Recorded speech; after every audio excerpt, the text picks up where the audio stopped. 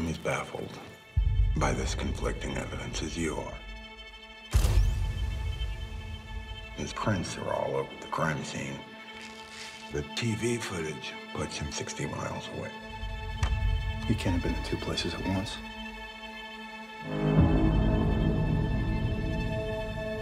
You know me. I didn't kill that kid, Ralph. Do you see how strange this is? What would make someone do such a thing? He didn't do it. I have no tolerance for the unexplainable. Well then, sir, you'll have no tolerance for me. Answer me this. Do you think Terry Maitland killed that boy? If he didn't do it, someone else did. Someone else did. Someone else did. Hello, and welcome back to Castle Rock Critical. I am your host, Emma. Hurrah! And I'm joined this week by that little voice over there in Australia. It's Gaz. Okay, emphasis on the little again. I'm taller than you, so settle You down. are, and my voice is I did admit bigger. that in a podcast. You did. That's all. That's out there now for everyone to hear. It is. It's forever memorialised in audio. So me and not so little Gaz, if anything, I'm little Emma, are here to continue our coverage of HBO's The Outsider with episode 6, the one with the Yiddish vampire. Let's talk about that in a bit. But firstly, just to give you guys an idea of what we're going to do in this podcast today, if you are new, which I'm sure you're not at this point in episode 6, we'll be doing our usual structure. So we'll get a general overview of thoughts and feelings about the episode, a deep dive into the plot, and then over to King Corner for book differences. I've given up on Easter eggs, there aren't any. And then we'll round everything up with some lovely listener feedback. Now, Gaz, you've been out for a couple of weeks. I have, yeah. So bring us up to speed on how you found the last couple of episodes, what you think of this one, and of course give us your Blueberry score and a brief explanation of that lovely little system that you coined. All right, thanks. And thank you for the credit for the Blueberry system. John's going to kill me. No, he won't. He knows. He knows. It's fine. You can relax. So the Blueberry system is a simple yet complex beast. It is a rating system for all media consumed on a scale of 0 to 5, with 0 being awful and 5 being unbelievable, in a good way. So the last couple of episodes that I've missed out on, I'll briefly touch upon. I didn't love them, and I sort of first couple of episodes, the first 3 episodes of this show, I thought were brilliant, and I couldn't really understand your lukewarm reviews, Emma. Yep, and fair. and I was thinking that because Lucy had sort of similar views as well, maybe slightly more positive than you, but I thought maybe it's Emma rubbing off on Lucy. You know, that can happen. You can be easily influenced definitely. if you're with somebody watching stuff. And I didn't get it. Obviously, you've got a slightly different perspective. You've read the books, and so you're making judgments based on that as well. But I just thought the first 3 episodes were brilliant.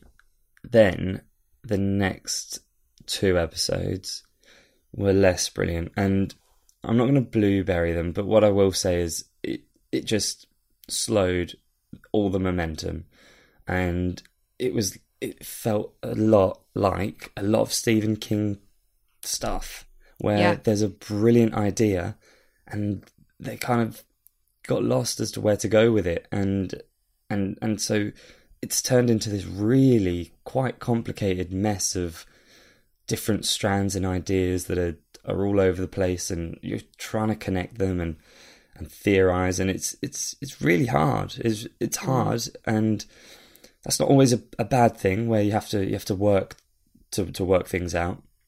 But they had to give us more clues and stop overcomplicating things, in my opinion. That's actually a really good point, because you are right. You know, Stephen King as a writer, especially, you know, I've read a lot of Stephen King of the last couple of years. Thanks, Castle Rock Critical. And I love it. But he is very verbose and he is very confusing.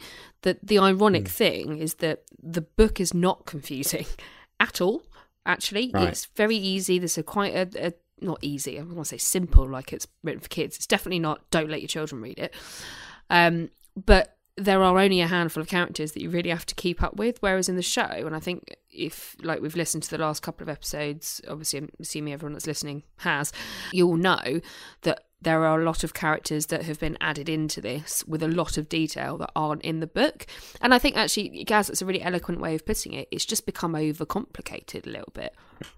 Yeah. And I mean, I think the best mysteries are, in a show like this, the best mystery would be, what is that? What is it? What is it that's doing this? And they blew their load a little bit by showing you who was doing this from the start. So there isn't really that mystery. That doesn't exist for us anymore.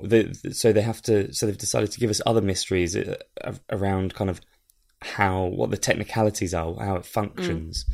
And I just don't find those mysteries as interesting as, who is this? What is this creepy figure that's lurking? Like, that's a more interesting. That's a more interesting theory to kind of think about. So I didn't love the previous two episodes, and I thought to myself, I'm hopefully coming back into this at a good point where it's going to kick on again. And I'm not sure I did get that, to be honest. This episode, I was having a look, and I think it's been pretty well received, actually, generally speaking. I'm looking forward to hearing what you think. But for me, this episode 6, The Yiddish Vampire, is that like...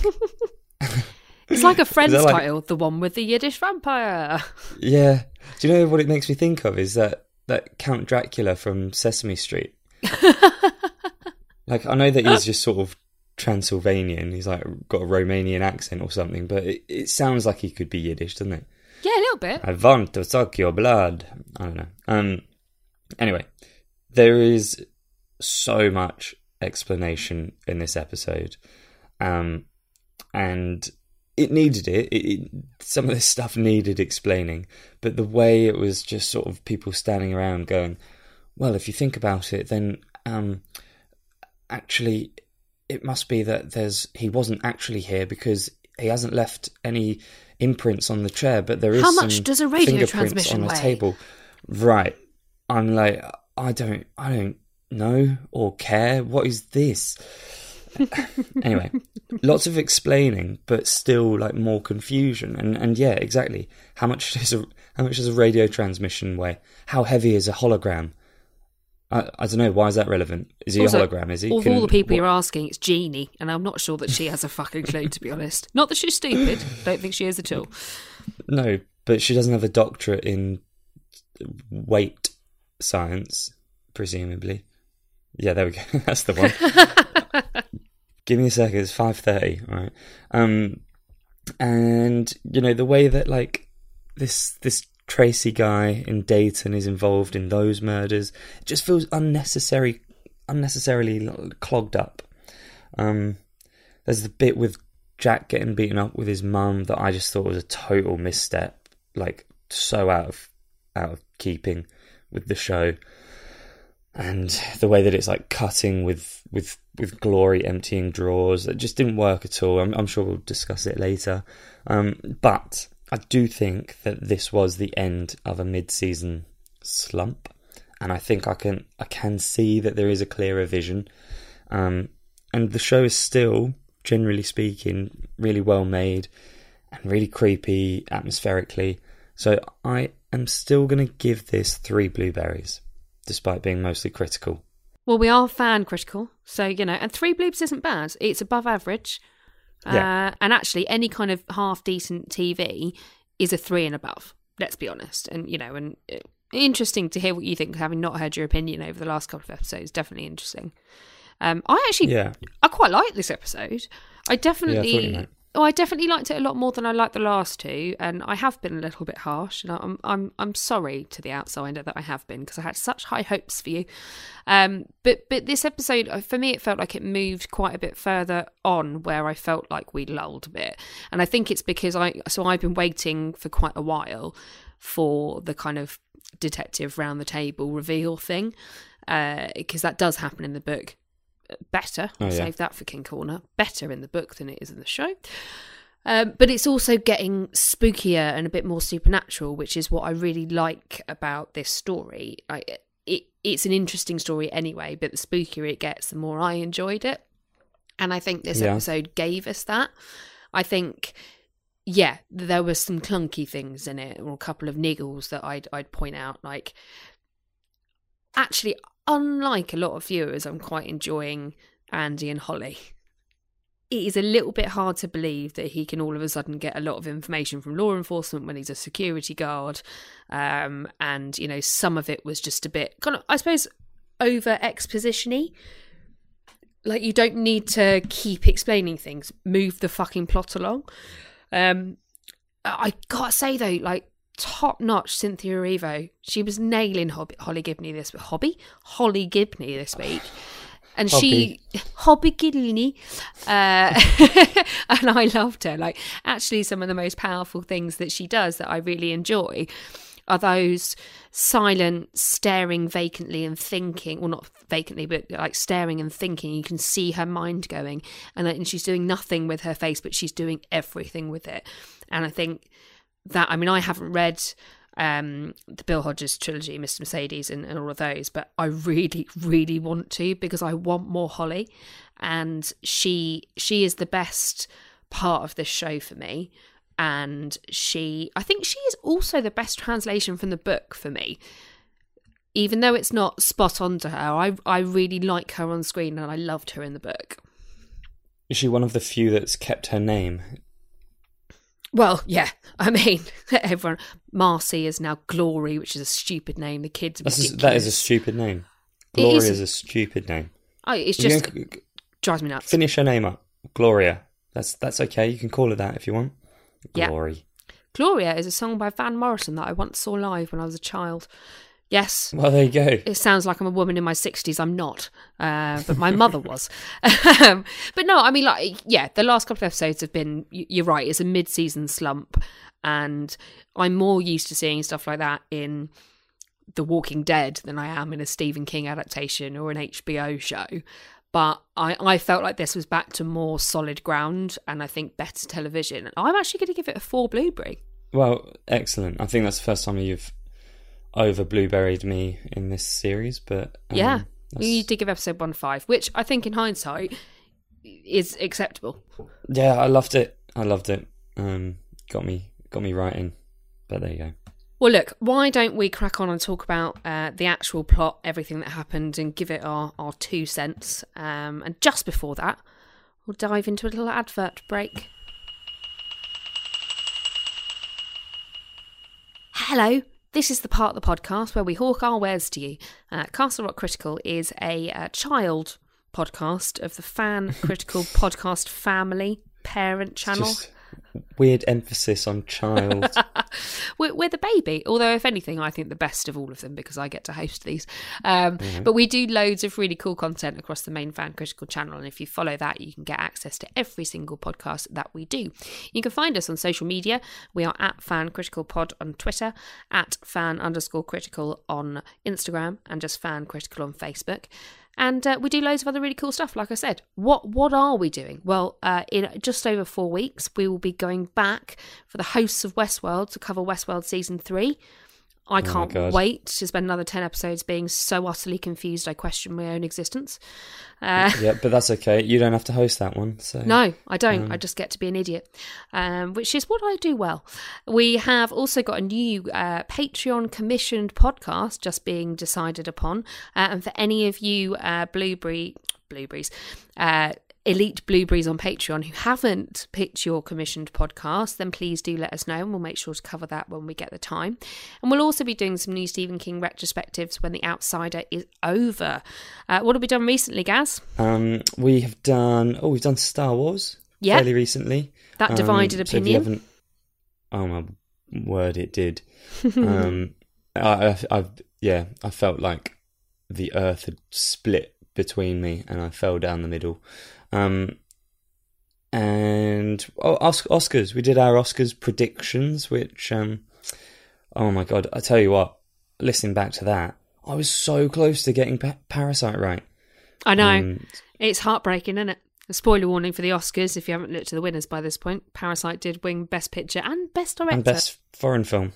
But that's a great podcast. We do that every year. We have a great laugh with it. We really enjoyed making our predictions. I always lose. But this year I got more than one right. So in fairness, I think I've improved. Well done. In fact, you and I, Gaz, both got 3. Am I right in saying that? Yeah. And actually, very interesting, this is a nice segue. We also had a competition for our Patreons when the Oscars Predictions podcast, where we asked them to give us their predictions as well, to be in the chance of winning their own commissioned podcast of a film of some variety, either classic or new, ideally new. So our winner of that was Mr. Michael Corsi. Well done, Michael. If you want to get involved in Patreon, you can. I mean, it's not free. It does involve investing in your favourite podcast, Fan Critical. But we'd love it if you could do that, and you get loads of really cool stuff with it. So every single Patreon that supports us from our junior Blueberry level upwards gets access to our Cast It's, where we recast classic films or new films, often to hilarious effect. You also get access to our community Discord channel to chat to each other about TV and film, and Emma and Gaz, your 2 favourite podcasters. And our higher levels give you opportunities to chat with us, commission your own podcast, and even guest on a podcast too, which we've done one of, which was great fun. It was really good. And, you know, commissioning podcasts, brilliant, 'cause we don't have to think about what we have to do now. Honestly, that helps a lot. And, you know, we need the money. John's just had a kid, so, you know, You've wants just got to be able married. to support that. I've just got married. I want to be able to support my wife. No, she's very self-sufficient, don't worry. But I wouldn't mind being able to support myself. And Len's just got a dog. He's got to pay for bandanas for it and stuff. Yeah, I've got a cat and a house I've got to pay for. Yeah, you do. We all have needs. We do. So anything that you can give will be much appreciated, and you get stuff back too. It's not like you're just doing it for nothing. And we have actually got some new Patreons to shout out this week. So firstly, and I'm going to apologise in advance if I get this wrong, but I think Ewan supported us this week, who asked How's it spelled? for IWAN. Ewan, 100%. He's got a good, solid Welsh name, just like Yeah. me. Yeah, I Welcome, reckon so. Ewan. Welcome, Ewan. Thank you for supporting us. Specifically requested a shout out in The Outsider. Sarah L also has joined our Patreon gang. She may have also got a shout out last week. I couldn't remember. And then just this afternoon, Give her another one. Yeah, have another one. Sod it, why not? Extra bonus value. And then just this afternoon, Holly Robertson has signed up too. So welcome, Holly. Thank you very much. New second favourite Holly. Yep. Only second favourite, Holly Gibney being the first one. But Correct. thank you guys, and to everyone who's been supporting us for a long time. We do really appreciate it, and it helps us to put together lots more really good content, especially when you tell us what we should be recording on. But for now, I reckon it's time to get back to the plot of The One with the Yiddish Vampire. Right, so episode 6 opens with Holly waiting at a bus station, very American, to head back to meet with the gang and deliver her findings. In the background, we've got a news report about the police standoff from last episode, and they identify this dude as Tracy Powell. Holly sees his face, and immediately she recognises him as the weirdo man she found at Heath's grave. I thought this was a nice opening. We seemed to be like getting some more information, making some steps in the right direction. What about you, Gaz? What new info did you get from this? His name? Yep. Okay. Yeah, I mean, actually, that good wasn't point. a detail that I was desperate to know. I wasn't like, oh, I must know his name. Unless it was going to be like Christopher Outsider. And I'd be like, hold on. But Theodore that was always Outsider. The Outsider. Oh, that's good. That is good. then yeah, I mean, no, that's fine. Nothing wrong with the opening. I didn't feel like, oh, brilliant, loads of new info. Well, it felt like we were going to kind of deal with it. I mean, that we knew his name, so something would happen afterwards. Is kind of what I mean. Like, it'd be, yeah. I mean, we'll talk about how I feel about this whole thing later on. My opinion changed drastically. So obviously, when she finds out his name, she calls Andy, security guard Andy, and asks him to do some digging into Tracy. He says yes, because, you know... Love you. Yeah, that was my next word in my notes, was because love. And then he tries to express to her how much he misses her, to which Holly smiles, but still, like, shuts him down pretty ruthlessly and is like, yeah, I'm getting on the bus, see ya. I don't even think she says goodbye. Yeah, bye, thanks. But, I mean, so one of the things I was going to ask you, and I've kind of mentioned it in my what I think of this episode thing, what do you think about the developments of the last few episodes with security guard Andy and Holly? I quite like it. I do. I think it's good for her to have a sort of slightly more mainstream side as well as, you know, the other stuff. And it shows that it just shows a different side to it, doesn't it? And Andy, he's a little sweetheart. He's an adorable little dweeb. He's such a dweeb, isn't he? I like him though. I quite like him. He's got sort of unprecedented levels of access to information, but you know, and I sort of, maybe I missed something originally when we first met him, but it felt like him being an investigator was kind of really convenient. Do you know what I mean? Yeah, it was a bit sort of box ticky, wasn't it? But it's helpful for us because, you know, she gets loads of information. So we're on the bus with Holly. She whips out her laptop and starts looking at the pictures that she took of the guy we now know as Tracy at Heath's grave. Or as my notes say, at Heath's grace. Lo and behold, she spots some gross-ass, mouldy neck situation going on. And this is, I suppose, the first time she's seen this.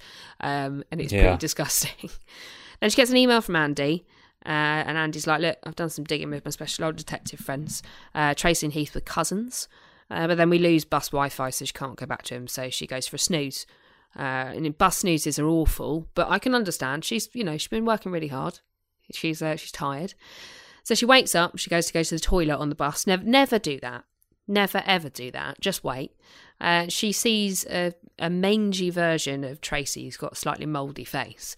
He points out the front of the bus to a jackknife lorry in the road. So, of course, Holly gets all like, oh, my God, causes a massive ruckus.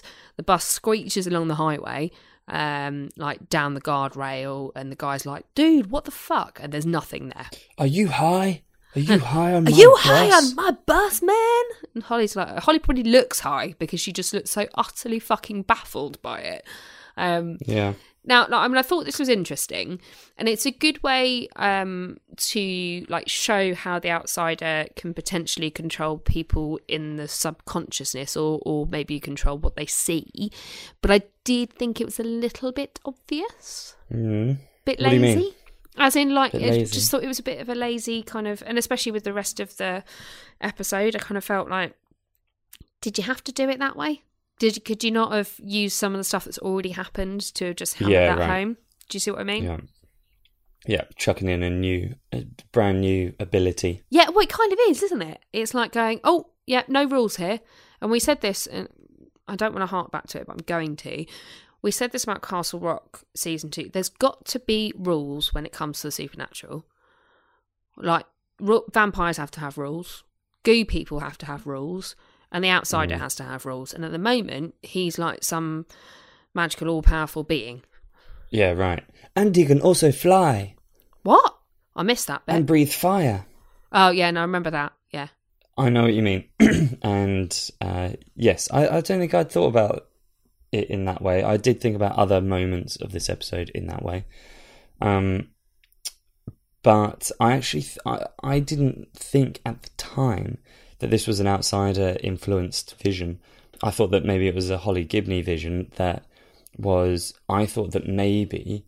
So at first, when she like tries to stop the bus driver, and he's like, what the heck? they actually cross a road, and I thought a truck was going to come across the road around as the they were. corner. I thought it was going to be an actual vision of something to come. And then when that didn't transpire, I was waiting for the whole show for there to be like a jackknifed lorry somewhere, and it didn't come. And then I was like, oh, that wasn't a Holly Gibney inspired vision. It was an outsider trickery That's vision. really interesting. That hadn't occurred to me. See, this is why I like doing this podcast, because I get to listen to other people's opinions. Because I immediately just thought, it's him again, fucking with her. Yeah. Well, I think you were right. Yes, I was. But I imagine that probably also put you on edge a bit for the rest of her journey, which is quite cool. Yeah, it did. Yeah. Interesting. So we go back to Dayton. No. Where do they live? That stupid city. Georgia. Back to Cherokee City in the state of Georgia. Some of the geography in this podcast while I've been away has been appalling, Emma. Look, I'm sorry, Gareth, but you are the geography teacher. I have a degree in English. Right. And even that I struggle with. So I don't even know the counties in the UK, let alone states and cities in the US. This is why you have to be here, so I don't have to ask listeners who can then send me information about things. I'll tell you what, there's a little cheat code when it comes to US geography. Look at a map of the US and you'll have all the information you need. I'll try that next time. Should we try that again? So we head back to Cherokee City in the state of Georgia. Very good. There we go. There you go, you've learnt. That's all right. Okay. I've learnt a lesson. Gold star for me. Ralph is playing around with his wonky-faced drawings of the man, or drawings of wonky-faced man. And actually, here's a note. So anyone who is a Patreon, or who would like to become one just for this, our drawings are coming up onto Patreon soon for you to judge. I've seen almost all of them, and they are absolutely fucking terrible. What? I'm so proud of mine. Come on, save the surprise. So Ralph clearly isn't looking at our drawings. Maybe Gareth, I don't know. But he can obviously see the similarities between all of them. But he's really reticent to admit that they look similar and this could be something other than everyone having a weird dream. Jeannie, on the other hand, when she sees the picture the kid drew compared to her one, she's pretty distressed by it because they are almost identical. And she's not having any of Ralph saying it's just people having dreams. And so actually one of the things that she does just after this is convinces Ralph to invite Glory and Jeannie to the big detective meeting. Why do you think Ralph refuses to admit what's quite obviously going on or open his mind to the unexplainable? Because he's just not wired that way, is he? It's been 6 episodes. Yeah, I know. I do find it weird how kind of certain he is that Jeannie was dreaming, because there's so much evidence to suggest otherwise. And, you know, as a detective, you don't ignore evidence, even if it contradicts what your original theory was, what your hypothesis was. So he should know better. I also feel a little bit like, and I think it was either last episode or the episode before, where we had the flashbacks to her grief-stricken state after they lost their son. Understandable. Yeah, last episode, yeah. Yeah, I also feel a little bit like Ralph's just going, yeah, you're just having a weird moment like before. Come on, it's a dream. Don't worry about it. Like dismissing her, which I don't like, because that's not the Ralph I know. No, I don't think it's the Ralph that's been set up in the show either. But there you go. That's where he's at. He's not having any of it. Not having a bar of it, as they say here. I've learnt 2 new things now, guess. Look at that. Speaking of people I don't particularly like, Jack wakes up to a rather pleasant surprise in the next scene. The blisters on the back of his neck have significantly reduced. So he thanks some unseen entity and then calls Ralph and is like, Can I join your gang, please? I want to come to the meeting. How he knows that's happening today, I don't know. But he's desperate to get himself involved. Yeah, I mean, yeah. We know why. And this annoys me a bit, like, you know, him getting involved in it. But, you know, we know why. That's fine. We do indeed. So back at the Maitlands', Glory is having a pretty rough time coping with her grief and that of her girls as well. Like, one of the girls wants pancakes for breakfast and she says pancakes are for weekends. And the other girl then turns around, I don't know why I'm laughing, it's just awkward, turns around and says, daddies are for weekends, which is fucking awful because daddy's never coming back. Sorry. But then don't worry, because everything is all saved by Jeannie turning out with a bag of Derek's old toys, which is very sweet. And she asked Glory to come to the meeting later, and then she goes, oh, and actually while I'm here, can I wouldn't normally ask for this, but I've given you some old toys now, so can I traumatise your children by getting the young one to describe the man that she dreamt about at all the different stages so I can draw it, please? And Glory's like, yeah, it's fine. What? I mean, what? Glory's angry afterwards, and I can understand why. Yeah, I can. Although what I do like about this, I've got, and actually secondly to Holly, Jeannie is cracking. I'm really enjoying her. I love how into it she's getting, and the fact that like she's the one that is probably so open to believing in something unexplainable. And, you know, and we'll talk about her and Holly later on, but her kind of contradiction with Ralph is, I really like it, and I think she's great. I mean, yes, and within the show, history's going to prove her right, obviously. But in reality, if that was happening, you'd just be like, honestly, Jeannie, this isn't your area of expertise. Can you just stay out of this? All right, Ralph. Do you know what I mean? I can. Now that I'm saying that, I'm like, I actually get Ralph's perspective because, but no, because Ralph isn't like that. Ralph is more than happy for her to be involved in this investigation, which he shouldn't be, really. And I mean, as I said, we know that she is actually right, and she'll be able to lord that over him. But like, just for years to come. Oh yeah, remember that time with the creepy outsider creature? Remember that? Yeah, you do the dishes. But he's not like, what are you doing? Stop trying to get involved in this. He kind of encourages her involvement and then just ignores her advice. It's a weird dynamic. It is. Oh, but yeah, I suppose you are right. He's not actively going, oi, Jeannie, butt out. He's just, you know, trying to convince her not to think that everything is all some crazy demon, so to speak. Yeah, I'm interested in the way that she's portrayed and the way that things all develop, and whether we get like a post-credit scene at the end of the season where they're going, "Oh, your turn to do the dishes." What do you mean, Jeannie? Come on, remember that time? Told you so. So we get a brief interlude where Ralph goes to therapy. He actually tells his therapist that he saw his son. He feels like it's a breakthrough, not him going mad. Quite a short scene, and then we flip back to Holly. Somehow she's not been chucked off the bus after that debacle. Signals back, and she gets a call from Andy, who's used some of his old connections to get some super insider information about Tracy Powell. So big news here. Tracy's car had the fingerprints from the 2 murdered girls that Heath allegedly killed inside it, and he knew those 2 kids because he dated their older stepsister. Yeah.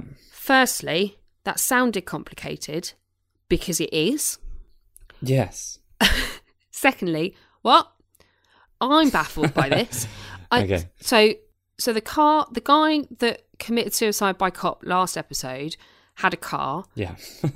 Whoa. Right, let's go back to basics. That had the fingerprints of 2 dead girls in it, but someone else killed them, but his fingerprints weren't on it. And the guy that got shot... I'm lost.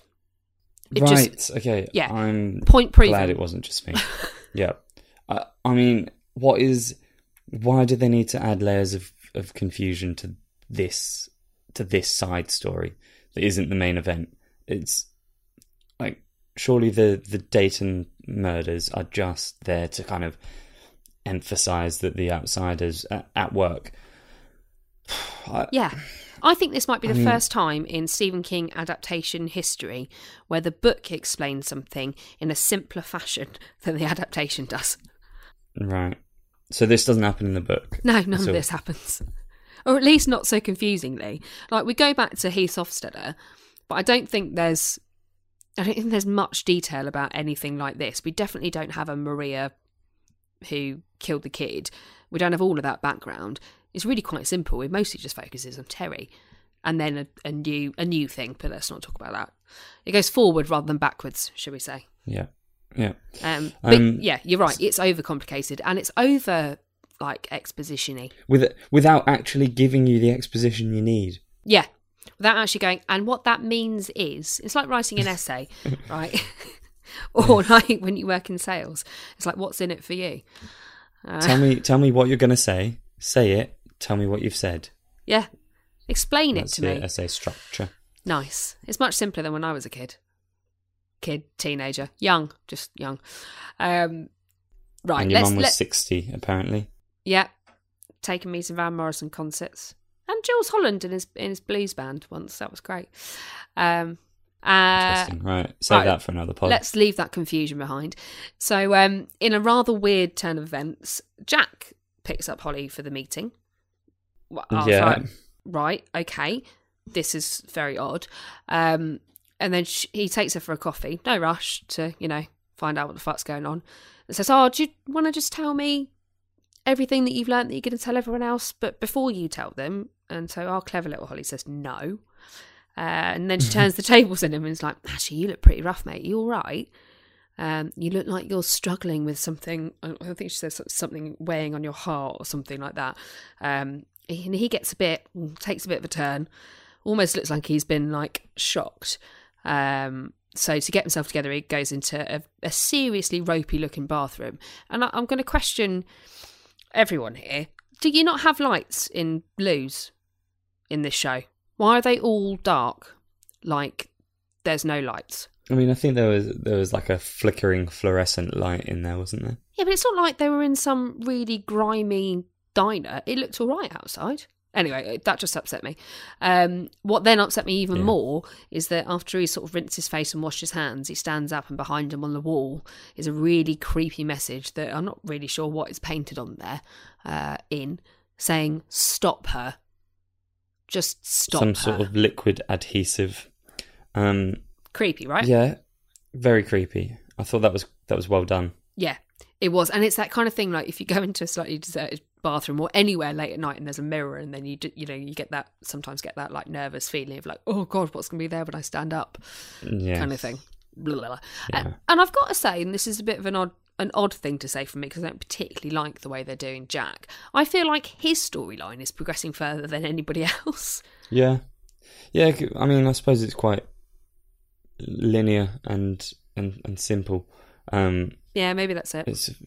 It's slightly more straightforward. He's got infected by this thing. Although, again, like, last episode with him dropping off all the appliances in the woods and... Oh, you don't like that lamp? What is that? What is that? What is going on there? I can't explain to you, Gareth, because it doesn't make any sense to me either, if that helps. But finally, we get to the bit that, I mean, not necessarily the scene, but the bit of any good mystery that I love, which is the very Agatha Christie-esque detective reveal. They're all sitting around the proverbial dinner table, and Detective Holly is gathering all her minions to finally reveal what's going on, allegedly. So those sitting around in this meeting are Ralph and Jeannie Anderson, Glory Maitland, Jack Hoskins, Howie the lawyer, and Alec the PI, and Eunice Sablow, who is highly underused in this series, I will just say. So Holly goes... Despite his name being Eunice. Do you reckon, like, I can imagine sort of like Howard and Alec being like as Ralph walks in, like, "Hey, Ralphie boy, what's going on? What? You've brought your wife with you? What the fuck? And who's that? Why is she here? Who's this one? Fucking hell. We've got the whiskey out and everything, now we're going to put it all away. Ladies. Exactly. Like, they were expecting proper boys' night in. And... with Holly at the front being like, "And so?" So Holly goes on through her evidence, right? She talks through the explanations of why everything's linked, all the backstory she's found, blah, blah, blah, blah, blah, blah. But unfortunately, everything is veering towards El Coco land, or El Cucho, as he's now apparently called. So we've gone from El Coco to El Cucho. Yeah, well, you guys were just butchering it I reckon. I don't know. I think I'll blame Len mostly for that. So this makes everyone pretty standoffish and disbelieving. Ralph is looking pretty, you know. I don't know where you going with this, Gibney. Come on, I thought you were good, but now I'm baffled. Glory is having fucking none of this shit. She goes pretty mental and then she storms out. Now, I understand that she's been waiting all this time for Holly to essentially come back and go, right, and this is why your husband isn't guilty, because here's a logical explanation, not here's the fucking Yiddish vampire. So I get that. She's a grieving widow who also thinks that her husband may actually be a child killer. Which is not funny. Again, I laugh when I'm awkward. Were you surprised by anybody's reactions at this first bit, Gaz? Only because when Howie was like, "Oh, come on, Gloria, you don't need to listen to this," she was like, "No, I want to hear this." I thought, "Oh, she buying into it? Like she's on board," and then she like exploded in rage, and I was like, "Oh, okay, maybe not." But that was probably what I was expecting originally. I was surprised at Alec, just because there was no sense that he would believe this, but then he seemingly is open to it. Well, yeah, because when they leave, he says to Howie, he talks about like centuries old tales of monsters among humans, witches, just being women. Is it not at least possible that we can mistake a demon for a human for once? Which I like Alec in the book, and we don't get enough of him in this show at all, again, like with Eunice. So I was sort of waiting for something like this to happen. Like, he is a little bit more open. But I kind of wish he'd said that in front of everyone else, not just to Howie, because Howie just tells him this stupid joke about a Yiddish vampire and then walks off. Yeah. And it wasn't even a funny joke. I've got to say, I don't get it. I don't get the joke. I think the joke is that a cross isn't useful in getting rid of a Yiddish vampire because... Oh, because he's Yiddish. Because he's Yiddish. Right. Yeah. But then that's not really funny, is it? Okay, so what's the message then? It's that I don't know. You can't... Maybe whatever it is that you're going to try to use to stop this thing isn't going to apply because it doesn't play by those rules. Yeah. So you can't arrest the outsider because he's not arrestable. Now, I mean, correct, but unnecessary. I'm going to call that not a joke or a very funny tale, and dismiss Howie quite disappointingly from that entire scenario. You are dismissed. You are dismissed, Howie. Goodbye. So in the parking lot after the meeting, I've become all American. Parking lot. Car park. Eunice tells Ralph that he thinks if Holly is right, then Claude Bolton is the next victim of some variety. Ralph is not really open for being that open-minded, but it does look like Eunice is. And I mentioned right back when we first talked about El Coco or El Cucho, I'm going to call him El Cucho, that Eunice tells the story in the first place. So he mentioned that in the meeting. It's like, my grandmother used to say that to me when I was a kid. That was it. Okay, fine. So I'm really looking forward to, hopefully, please HBO, more Eunice after this. Jeannie, however, is happy to stay and listen to Holly. She has said since the first episode that maybe everyone should consider the unexplainable if the explainable doesn't exist. Jack is also there and he's having a pretty awful time. I actually feel a bit sorry for him at this point. Like, he's got Stop Her getting scratched into the back of his hands like some creepy fucking ghost. I mean, he is having a terrible time of it. Jesus. He looks like he's haunted and suffering from the DTs and hungover. Yeah, he looks hungover. Yeah, badly hungover. Yeah, oh god. Ugh. So after that, Jeannie goes to get back in the car, and Ralph has what I like to call a serious foot in mouth episode here. Basically saying Holly's bonkers, that explanation was nonsense, before realising she's just got in the back of the car because Jeannie's invited her to stay. Which Jeannie's really... like, Ralph, stop saying that. Seriously. Stop saying that. Shut up. Look in the rearview mirror. Do you think it's a good idea for Holly to go and stay with the Andersons? Well, from whose perspective? Like, for us, as a narrative perspective, it gives Jeannie and Holly the chance to kind of continue their little investigation, which is good. Probably not a good idea from Ralph's perspective to say, yeah, sure, but I think he... At least he's polite. Yeah, I mean, yeah, he still has his manners. Yeah, I don't know. I'm glad it happens, but I don't know why Ralph would be like, sure, come in, have some tea. To be honest, at that point, if I was Holly in the back, I'd be like, do you know what? Actually, I'm going to go to a motel, and I'd just get out of the car. I'd be like, he's been exactly. a knob. But no, that's not what happened. And for us viewers, it gives us a lot more to work with here. So Holly walks in and immediately walks off into the hallway, and at the time it happens, you're like, what the fuck are you doing? Where are your manners? Just wandering into someone's house. But what she's actually seeing is the timeline of like blurry face dudes that Jeannie's hung up, and she makes a pretty astute assumption here that it is the kind of journey of his transformation, and the reason that he waits between killings or taking on people's visage is because he's transforming like some kind of disgusting murderous butterfly in a chrysalis. I was going to say, I've got one minor, very, very minor Easter egg here. Oh, well, all I was going to say is that Holly starts looking at the chair, and Ralph's not a happy chappy. So before I ask my other question, tell me your Easter egg. Well, it is minor, but how often does Pennywise surface? Every 27 years. Correct. How many days between each killing? Between 24 and 28. No, 27. Is it actually 27 days? 24 to 27 days, yeah. Huh. Nice. I like that. I'm trying to avoid the its because I've never actually finished the book. That's the only thing... Oh, really? It's also the only thing that we've been able to reference. Yeah. Now, a question for you. I know you're teaching expertise law and geography, but I don't know how much you know about science, Gaz. Can you make a homemade blacklight with an iPhone camera and some drawn-on bits of sticky tape? I hope so. Me too. I was going to say... I really want to try it. I hope not, but not because I've got anything to hide. Just... It seems creepy, but yeah, how cool would that be? I'm giving it a go.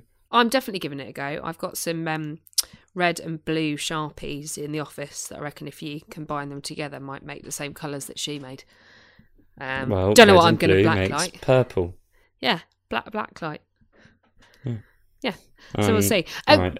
But obviously, Jeannie explains like that she's seen the outsider or El Cucho in the house, and that he was on the chair, and we have this whole conversation about, and let's not go back to the weight of radio transmissions, but the black light across the table, and all of this, it looks like disgusting. What do you think about the existence of that and the conversations that they have about it? Why have they had to? I mean, they just sort of like, nobody's sat on this chair since. Like, well, to be fair, Jeannie just touched it because she picked it up and moved it. Anyway, there's that. Then there's this whole business about it being a hologram or not actually being in the house. Back onto that again. I know, but it's just, is it necessary? I would prefer, in a way, like I get that what they're doing is Ralph saying there can't have been a break-in. There's no signs of a break-in. Nobody was in the house, and so like from an evidence-based perspective, it couldn't have been the outsider. It must have been a dream.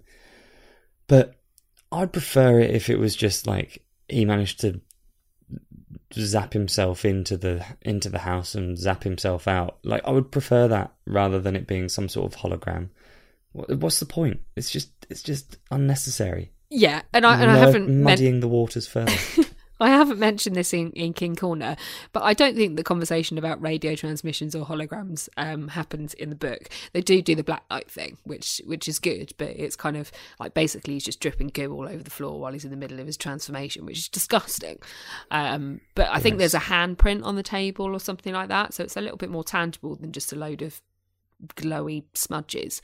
And I think what I think is challenging about this is that in this episode, there are about 5 different ways that the outsider influences or appears to people in dreams or in their head or in like a weird vision or as a radio transmission or fucking who knows what. And I think you kind of walls. You just need to pick one. Just pick one. Yeah. So what you could have done is you could have had Holly's weird dream vision, which is really what I think that was. She was half asleep and he's coming to her in her subconscious, and then make Jeannie's experience with him that it was a dream. I don't know what you can do with Jack, and we'll get onto that in a second. But just get a bit of consistency with it, because otherwise what we're ending up with is a bad guy that we cannot predict in any way whatsoever. So I don't see how they're going to resolve this. Yeah. I mean, in a way, I'm looking forward to what power he has next. Yeah.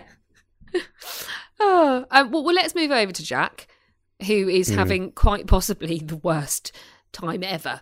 So he gets back to his mangy little flat, and his mum turns up, back from the grave, and beats the fucking living daylights out of him, so to make sure we do what he's told. I'm not going to go through these scenes in too much detail because there's just no need. Can I just say that the first moment when he walks out of the shower and then you hear like, "Hey, Jackie boy," that is terrifying. That's excellent. Yeah. That's done so well. But then when we come back to that scene, and you just see like comedy actress she's from like Saturday Night Live, the person playing the mum, and she looks the way that she contorts her face and eventually flies through the air is just it's like shit slapstick comedy. It's like a demented Oompa Loompa. Yeah. Because Jack's a big bloke. And I'm sure that there's a horror movie where there are small children or dolls or leprechauns or something that attack people and try to eat them. But all I can think about is Gremlins, and that's not what I mean. But that's what it felt like to me. I thought it was fucking hilarious. What I liked even better was when he was being thrown about and dragged about the room without his mother there. So it just looked like he was like throwing himself around and beating himself up, which I know I shouldn't be laughing at it because it's supposed to be serious television, but I thought it was really funny. Yeah, you laugh at all the good bits, don't you? Yeah, I'm a psychopath. It's true. Yes, evidently. That's why I moved to Australia. Hey! But, you know, like, he can be beaten up without there being anything there. I just thought the whole mum thing was totally unnecessary and didn't work for me at all. Certainly got him to do as he was told. Well, it did. I'll tell you what, why don't we move on to happier places, Gaz? To the Gentleman's Club, shall we? The Peach Crease. This is a very... There's a cheery place.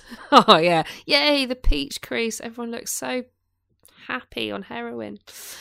Not that I'm saying that every exotic dancer is addicted to heroin, because I'm not at all. That's not what I'm saying. Okay. But we get a little scene here which gives us a little update on Claude, who appears to still be a little bit hazy and apparently feeling quite violent. So there's a fight and he goes to break it up. And this huge bloke, who quite frankly should have been breaking up the fight by himself, tells him to go and take some air because he's still on probation. So he does. He goes out and as he drives off, we see that Eunice is there watching him. Yeah, which I like. What do you think? What do you think he's going to do? I think he's going to tail him. Is the obvious answer, but I think that this is the show's way of saying Eunice believes that this could be the unbelievable, and what he's doing is trying to find evidence of that in reality to make it more manageable for his nice police brain to be able to deal with, and then to be able to kind of say to everyone else, well, look, actually, Holly's not completely nutso. El Cucho is eating children and turning people into crazies. Yeah. Which is a sensible thing to Eunice. do. I fear for him, though. I think he's heading into a world of trouble here. I think he could be. I know. I think it's important that somebody does something sensible here. And actually, the only people who appear to be taking action of any kind that is paying off in some kind of information are Holly and now Eunice. So I'm all for this. Do you know what I thought might happen? When I saw that Eunice was there, I thought that maybe they would try and arrest Claude, and then have him locked up, and do the morally dodgy thing of waiting for the next murder, and then seeing that there's all this evidence that says it was Claude, and then they'd be like, but we know that Claude was locked up in this jail cell. That would be sensible, wouldn't it? Well, let's go back to the unsensible place. Let's go back to the Andersons. Yeah, nice. Where Holly is being very unsensible by theorising that perhaps it wasn't actually El Cucho, it was a projection or a blah, blah, blah, blah, blah, blah, blah. But then she finally gets onto the point that perhaps it's sort of a mind control theory, that he's forcing people like Tracy, and obviously we in the background know Jack, to do his evil bidding while he's transforming. And weirdly, so Ralph then, he's like, I'm not having this, I'm going away. He goes into Derek's room and they get a call from Glory, like really late at night, asking him to come over, which I thought was bizarre. So this is, and you mentioned this at the beginning, so one of the things, what's juxtaposed with Jack being beaten up by his tiny crazy mum, dead tiny crazy mum, is Glory kind of going through Terry's drawers, touching his watch, smelling his shirts, and then all of a sudden just dumping everything into the hallway. Clearly, we now know, kind of looking for some kind of evidence that he wasn't the man that she thought she was, and that he could have been guilty. And this is what she says to Ralph when he comes over. You know, actually, if we can't find any evidence to the contrary, maybe he was guilty. You know, it's a horrible thing to have to think, but maybe he was, and Ralph is still adamant that he's innocent, even if he can't believe what Holly's saying. You mentioned the Glory scenes in your kind of overall review, Gaz. Did you like them? How did you feel about it? No, I didn't. I didn't mind this conversation. I think that was quite good. It's quite a natural place for it to go. Like, for her to show some signs of doubt. When they're, you know, from her perspective, they're inventing monsters to try and explain why it wasn't, why he didn't do it. But yeah, I just thought I don't get the cuts between Jack being beaten up by his mum and Glory getting rid of all of his clothes. So I think it was like, it didn't make sense, did it? It was the wrong thing to juxtapose. Yeah, I didn't get what the message there was at all. I don't know whether it's they're both sort of being tormented by people who've died. I don't know. It's weird. Yeah, I think it would make more sense to cut between Ralph and Glory than it would between Jack and Glory. Because they're more, you know, like Ralph in those scenes last week when he saw his son in his room, or like Jeannie packing up his toys, rather than Jack being beaten up by his tiny mad dead mum. Exactly. So yeah, you know, it didn't work for me, but whatever, they've decided to do that.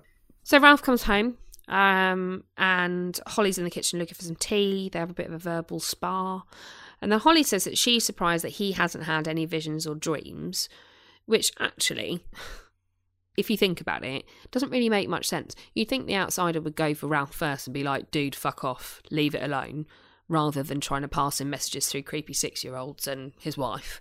And then it's sort of... does he actually say to Holly, I saw my son, but it wasn't him? Or does he say that to himself? No, he says it, but I wasn't sure, and maybe this was deliberate, when he was saying it wasn't him. Was he saying it wasn't his son, or was he saying it wasn't the outsider? I don't know. It could be either. I'm still unsure.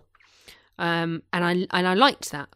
And I like when Ben Mendelsohn is being quite introverted and not stubborn, he's great.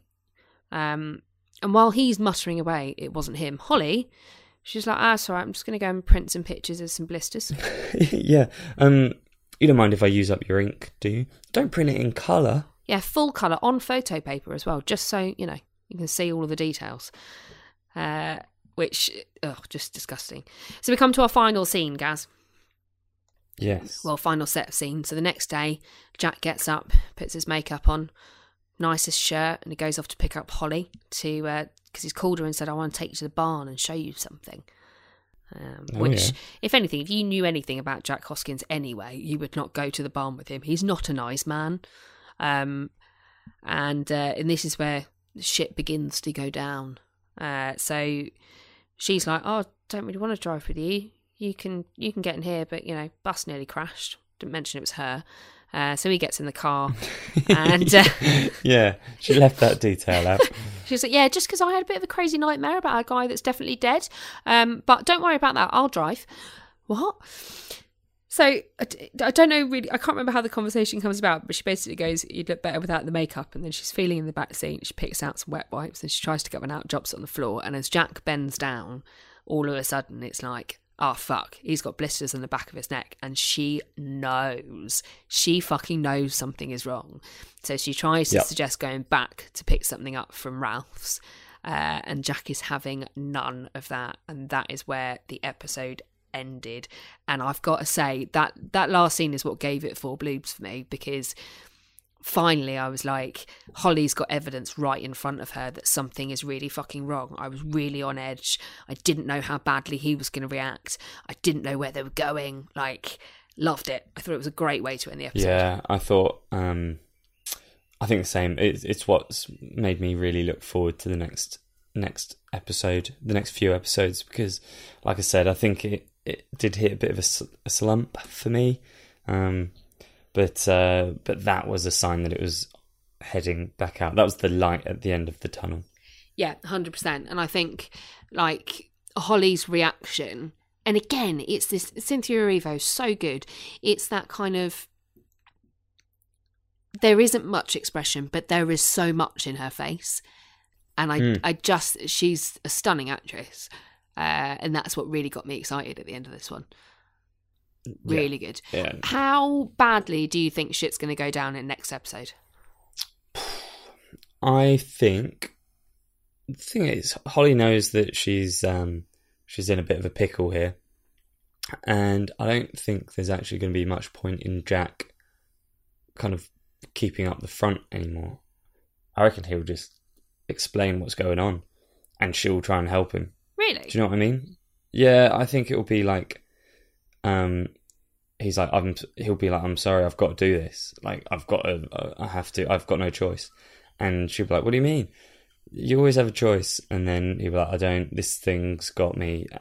I'm so sorry, I've got to do this.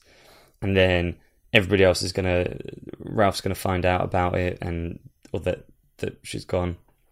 Maybe Holly's left a note or something to say where she's gone. I hope she has. That would be really nice and convenient, wouldn't it? It really would. Or Andy will call up with some new information, or just to say that he misses her, and she'll be like, quick, help. I love you, help me, this is where I am. Yeah. Yeah, I don't know. I think there's going to be some drama, some tension for sure. I think that's quite an interesting way to think about it, because I hadn't considered the fact that Holly might want to try and help Jack. And I suppose that's one of the things I said last week, is that the Jack in the show is more sympathetic a character than he is in the book. So I suppose I can actually see that working with these two. I'd like it if security guard Andy turned up and saved the day. Actually, it turns out he's a stalker and he's put trackers on Holly, and he knows her every movement, but that's what saves her life. So they fall in love and go and live in Dayton, Ohio together. That is a possibility. Yeah. Well, we'll have to wait and see. We'll have to wait and see for next week's episode. Now, I wonder, Gaz, if it might be time to take ourselves over to King Corner. What do you think? Let's head over there, shall we? I'm innocent, Red. Just like everybody else here. The house is burning. Hi, Georgie. I'm afraid I have a tendency to turn up the heat. Red rum! Red rum! Creepy Terry! Creepy Terry! You float soul!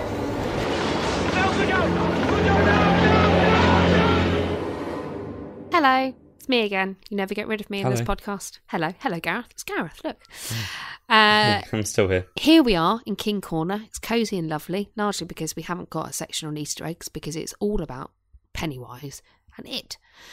What we do have though is some book differences to talk about. Now, some of these we've mentioned before while we've been talking about the plot itself. Some of them a little bit more detailed. So I think I mentioned this earlier. So Ralph in the book is still quite disbelieving, but he is nowhere near as rude to Holly as he is in this episode, Right. in my opinion. And I've mentioned this before, that they become very close, and not in a sexy time way, just in a really good mates way. And I feel a bit like what they're trying to do with the show is they're trying to split the Ralph from the book into Ralph and security guard Andy. Oh.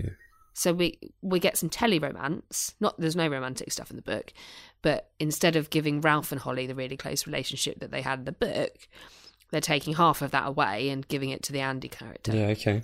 So does Andy not exist at all? I think she speaks to a security guard, but no, there's Right, there's no security guard Andy with secret police friends. Yeah, okay. Not the secret police. We're not in Russia. Is that Russia? Yeah. Yeah. Soviet Union. Thank you. So yeah, I think that might be what they're trying to do, and I kind of I get it, and it's fine. But it's just a shame because I remember the relationship between Ralph and Holly being so good and me enjoying it so much that I think not having it this far into the season means we're not going to get it. Yeah, no, I wouldn't have thought so. There's not enough time. No, to 4 develop episodes it. left. God, we've only got 4 episodes left. The scene that we just talked about with Holly and Jack doesn't happen in the book, but their storylines do converge at some point in a slightly different way, and that's all I will say for now. Okay, so the bit I quite like, the kind of people around the table detective reveal scenario. It's pretty similar in terms of who's there and that she goes through all her findings. But in the book, Holly actually brings a DVD because she's a massive film buff, and she loves movies. Right. Which is great. I mean, she'd be great at the podcast, to be honest. And she shows a few clips from a film with a kind of similar creepy character to El Cucho, and I can't remember. I'll tell you what, if it turns out to be the Yiddish vampire, it'll be hilarious. But basically, there's a couple of scenes of this guy taking on someone else's face and eating children, or putting them in a bag and then eating them later. And she's like, I know it sounds mental, but this is what's happening. Right, okay. which multimedia. What is that film? That sounds like a candidate for the worst of Netflix, to be honest. Yeah, quite possibly. I'll see if I can find out what it is for you. And if not, then I'll find something equally terrible for the worst of Netflix. So we get... One of the things that we do get is the black light trick with the phone. Holly staying with the Andersons, and Jeannie being quite believing of Holly in the book. So all of that is spot on. Brilliant. Excellent. Well, that's good. Well, yeah. So the things that do work, fantastic. The one I think the biggest thing here, and the thing that's really different, is that we've barely developed any further into the plot in the last 4 episodes compared to where we are in the book. So the beginning, I said the first 2 episodes were basically 50% of the novel, and they went very quickly. The plot moved really fast. Everything was really exciting. And then the last floor? Blah, blah, blah. The last 4 have been quite slow plot movers, which is good and bad. It's not always necessarily a bad thing for a show to move slowly, but for a book reader, comparatively, it's a very different experience to have gone, something that took me, it took me about a day to read half the book, but it's a long time to experience. Show off. To then watching something in the space of 2 hours. It just feels very quick. It's like it's gone too fast. Yeah. Well, yeah, I mean, like you say, if a slow-paced show, nothing wrong with that, if that's kind of... But I think it has to be quite consistent, like a slow-paced sort of detective show or like true crime story, they start off slow-paced and it kind of slowly works up to a crescendo for the last couple of episodes or whatever.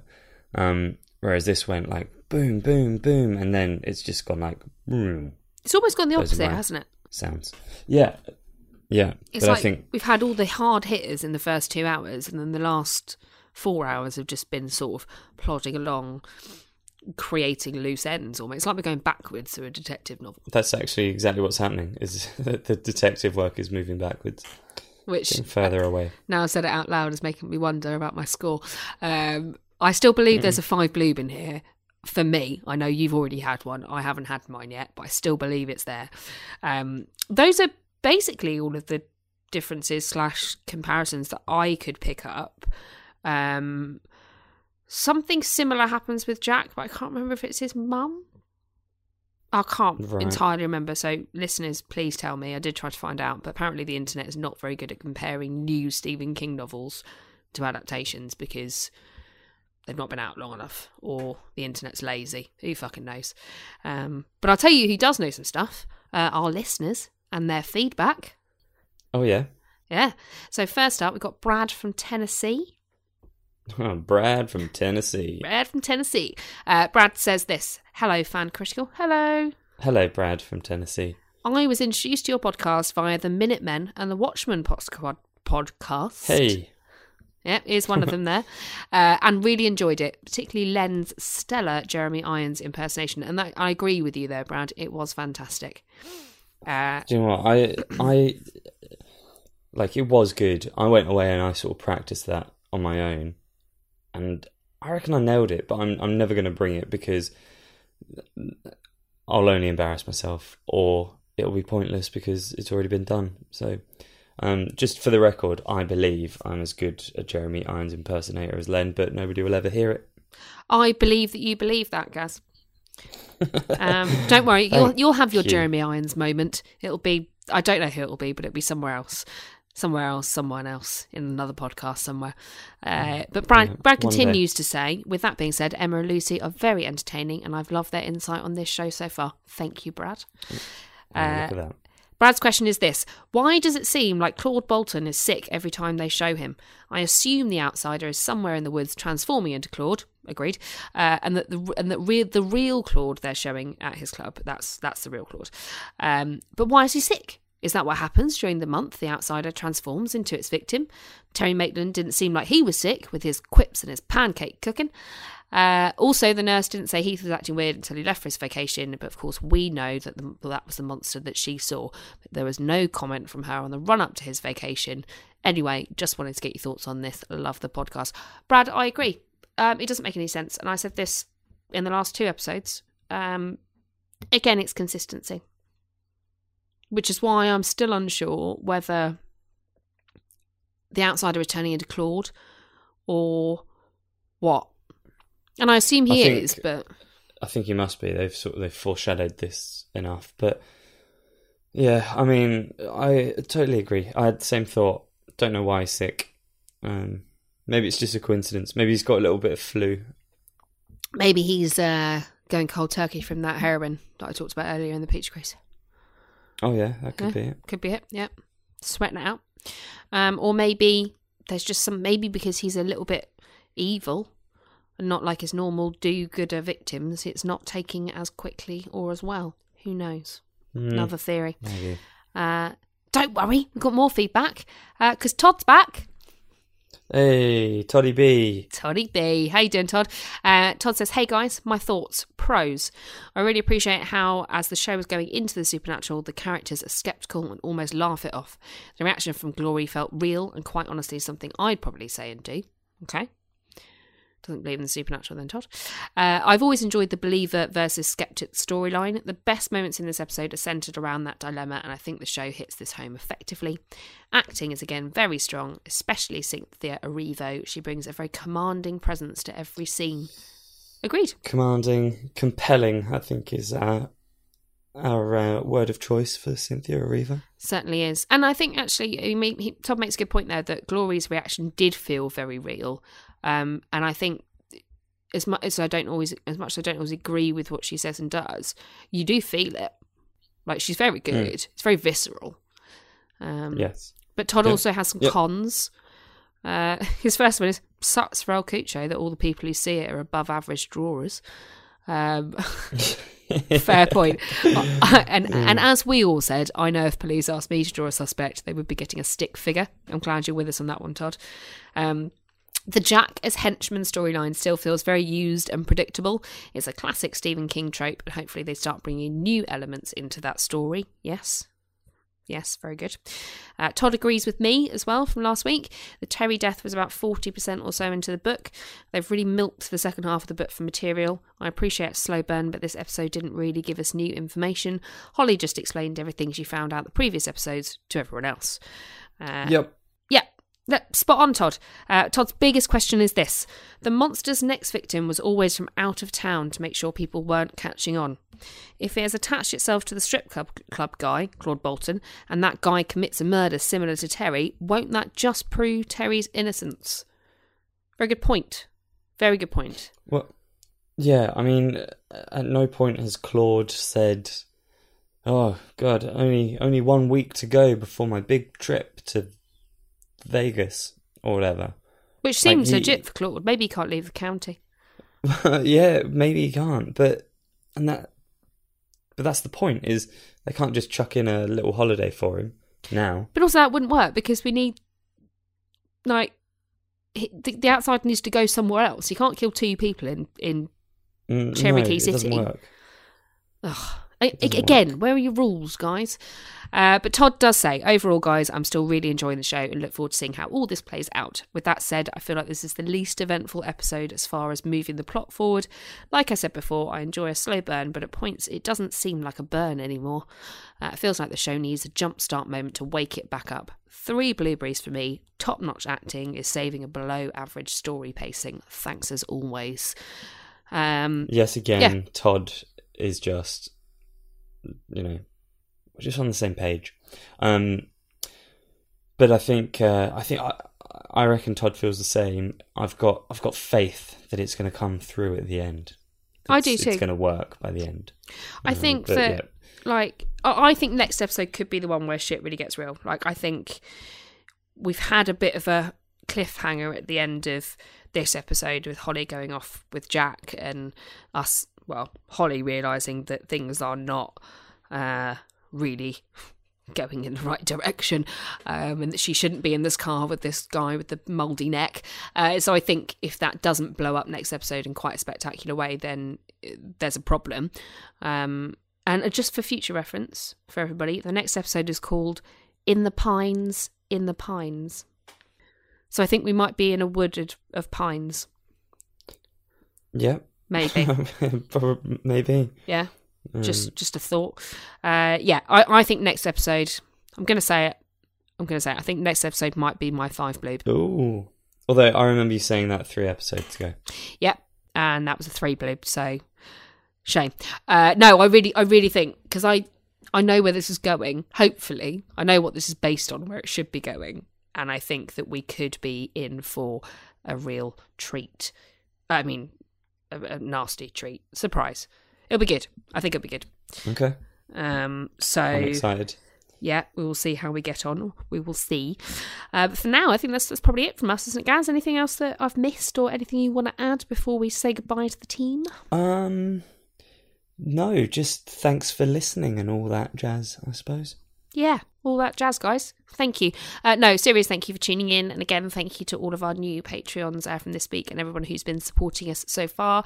Do follow us on social media where you can catch up with everything that we're doing.